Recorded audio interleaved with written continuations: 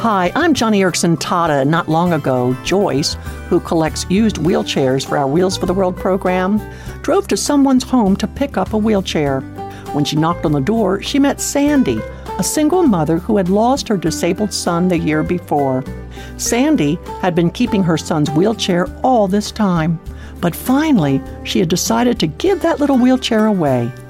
Joyce listened to Sandy's story and during the conversation learned that she did not know Jesus. So, before Joyce left with that little wheelchair, she asked Sandy if she wanted to open her heart to Christ. And you know what?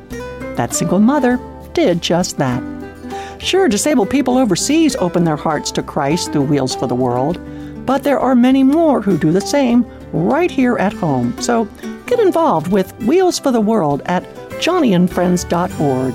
And you just might meet someone like Sandy who needs to know Jesus.